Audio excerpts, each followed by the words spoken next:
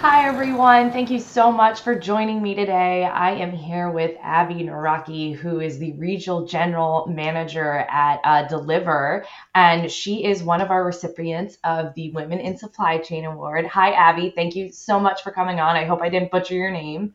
No, you did perfect. Thank you for having me.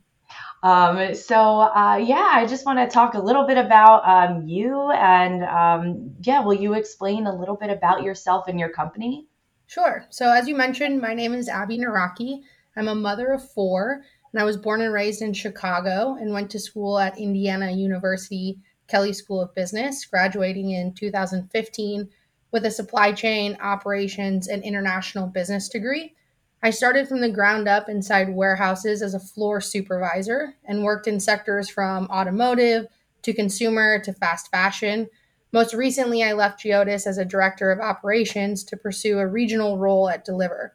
Deliver is an absolutely amazing company as we're democratizing fulfillment and giving every business owner a chance to provide their customers with the highest quality and fastest delivery.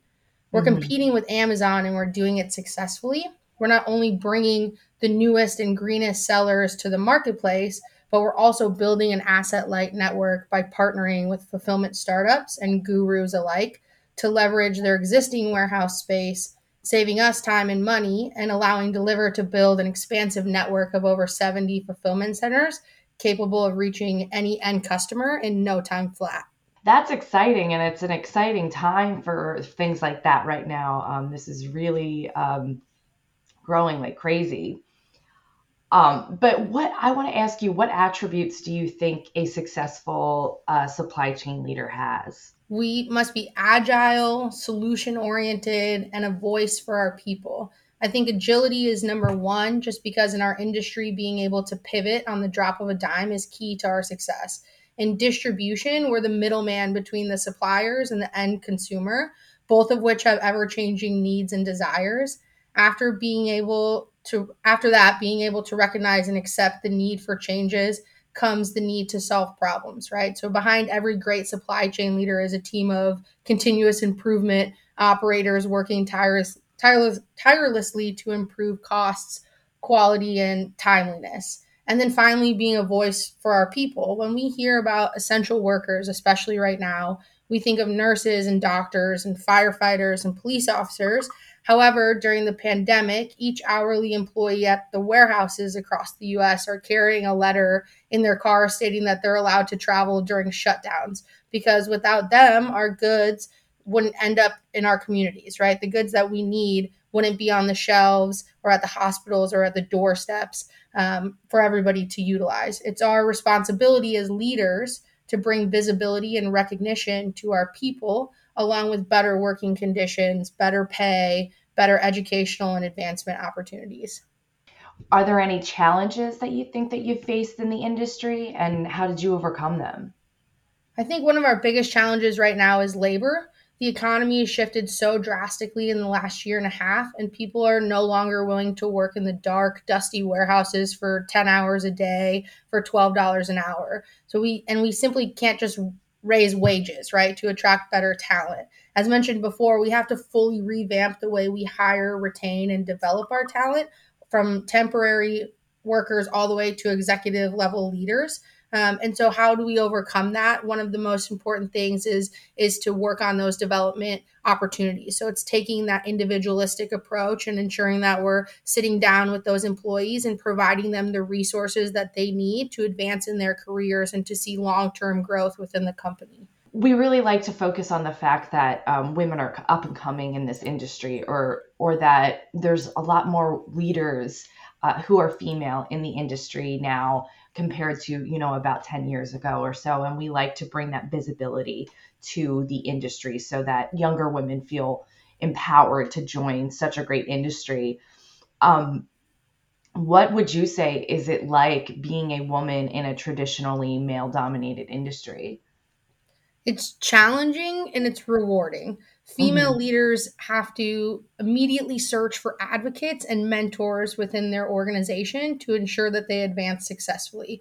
They need to back every comment, recommendation, or decision with data in order to be taken seriously, whereas male counterparts may be able to shoot from the hip or go based off of air quotes experience. However, at the end of the day, when I look at the talent that I'm surrounded by at Deliver, I'm so proud to be a part of a company that's challenging the status quo and expecting the same level of engagement from men and from women. I'm proud of myself for the hard work that I've done to get to where I am by the age of 28. And I'm really excited for our future as female leaders within supply chain. Hmm. I absolutely agree, and I love to hear that Deliver is doing things like that. Why do you think that more women should be involved in the industry, and how can we recruit and retain more talented women? Women bring a very balanced perspective to the supply chain. They often think and lead with empathy, which has been proven to increase profitability and support bottom line initiatives. Diversity in general is game changing, whether it's gender, race, age, etc. All are valuable as they provide a way of looking at problems through a new lens. Maybe a woman has faced a specific problem that a male has not, and then you experience that problem within an operation, and you can leverage her experience to find the solution, right? And as I mentioned Mhm. before, problem solving is key to the success of the supply chain. In terms of recruitment, I think it starts in two places: colleges and the warehouse floor. When we market to, how do we market to women successfully in their freshman year of college to ensure that they're on the right track, or they're on the track to supply chain and operations?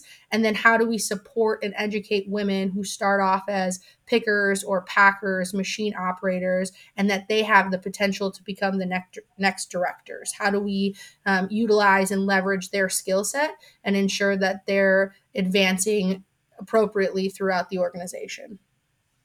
Yeah, I completely agree about diversity as a whole helping you solve problems in the supply chain because you're coming at it from all different angles and you can really think of things that maybe, you know, one segment of the industry wouldn't think of in the past. So, what advice do you have for those starting out in the industry? Definitely find a mentor and an advocate. A mentor will speak with you and help you develop as an individual, and an advocate will speak about you when you're not in the room. Start from the bottom when you're young and learn as much about your people and your processes as possible. It'll allow you to confidently speak to any situation as you move further up in your career, and finally raise your hand often for extra projects. But more importantly than engaging is knowing your limit. Don't stretch yourself too thin, because it's better to complete three wonderful initiatives that are value add versus scratching the surface on eight.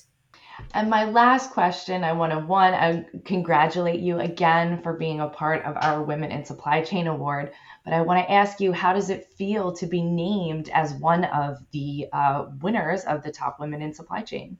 It's honestly humbling. As I read and reread the article, I'm blown away by the achievements of the women listed before and after me, and I look up to each one of them, and I cannot wait to see how we collaboratively change supply chain for the better. Well, thank you so much for coming on with me today. Yes, I appreciate your time. It was really nice talking to you.